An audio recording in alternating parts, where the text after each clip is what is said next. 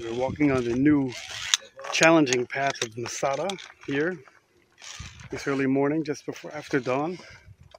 It's quite a challenge. You have to put on this harness, you have to put on a helmet, strap yourself to this cable, and walk around these cliffs. And if you look down, it's a very, very steep drop all the way down to the Masada River, now to the Dead Sea. It's a view of Masada that you don't normally get. And we see some antiquities we don't normally see here, such as this Herodian wall.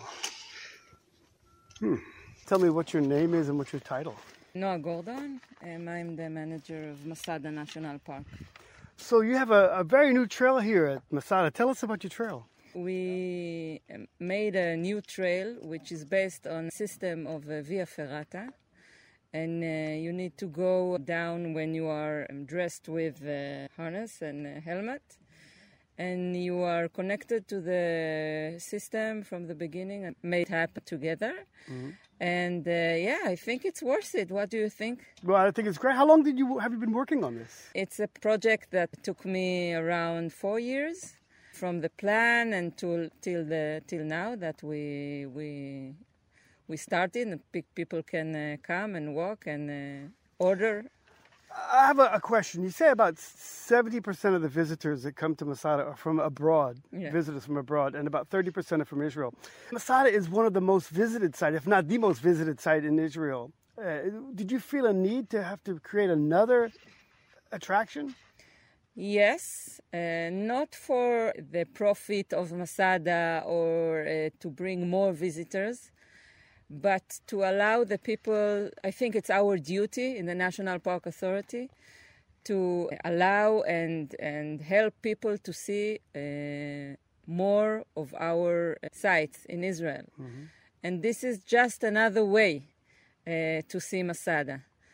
And also, when people come from Israel and see Masada once, then sometimes they say it's enough. And this is a possibility to show Masada in a different way, with a challenge experience. Mm-hmm. And I think people will come again and again to do that trail and to see Masada, because it's a combined visit. You come, you climb one of the trails, the Snake Pass, mm-hmm. or the Roman Ramp Pass, or you come with the cable car. You visit Masada and you do the Masada challenge.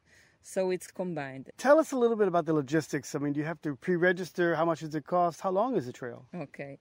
So yes, you need to pre-register and pay in advance. Mm-hmm. It costs 40 shekel for a person.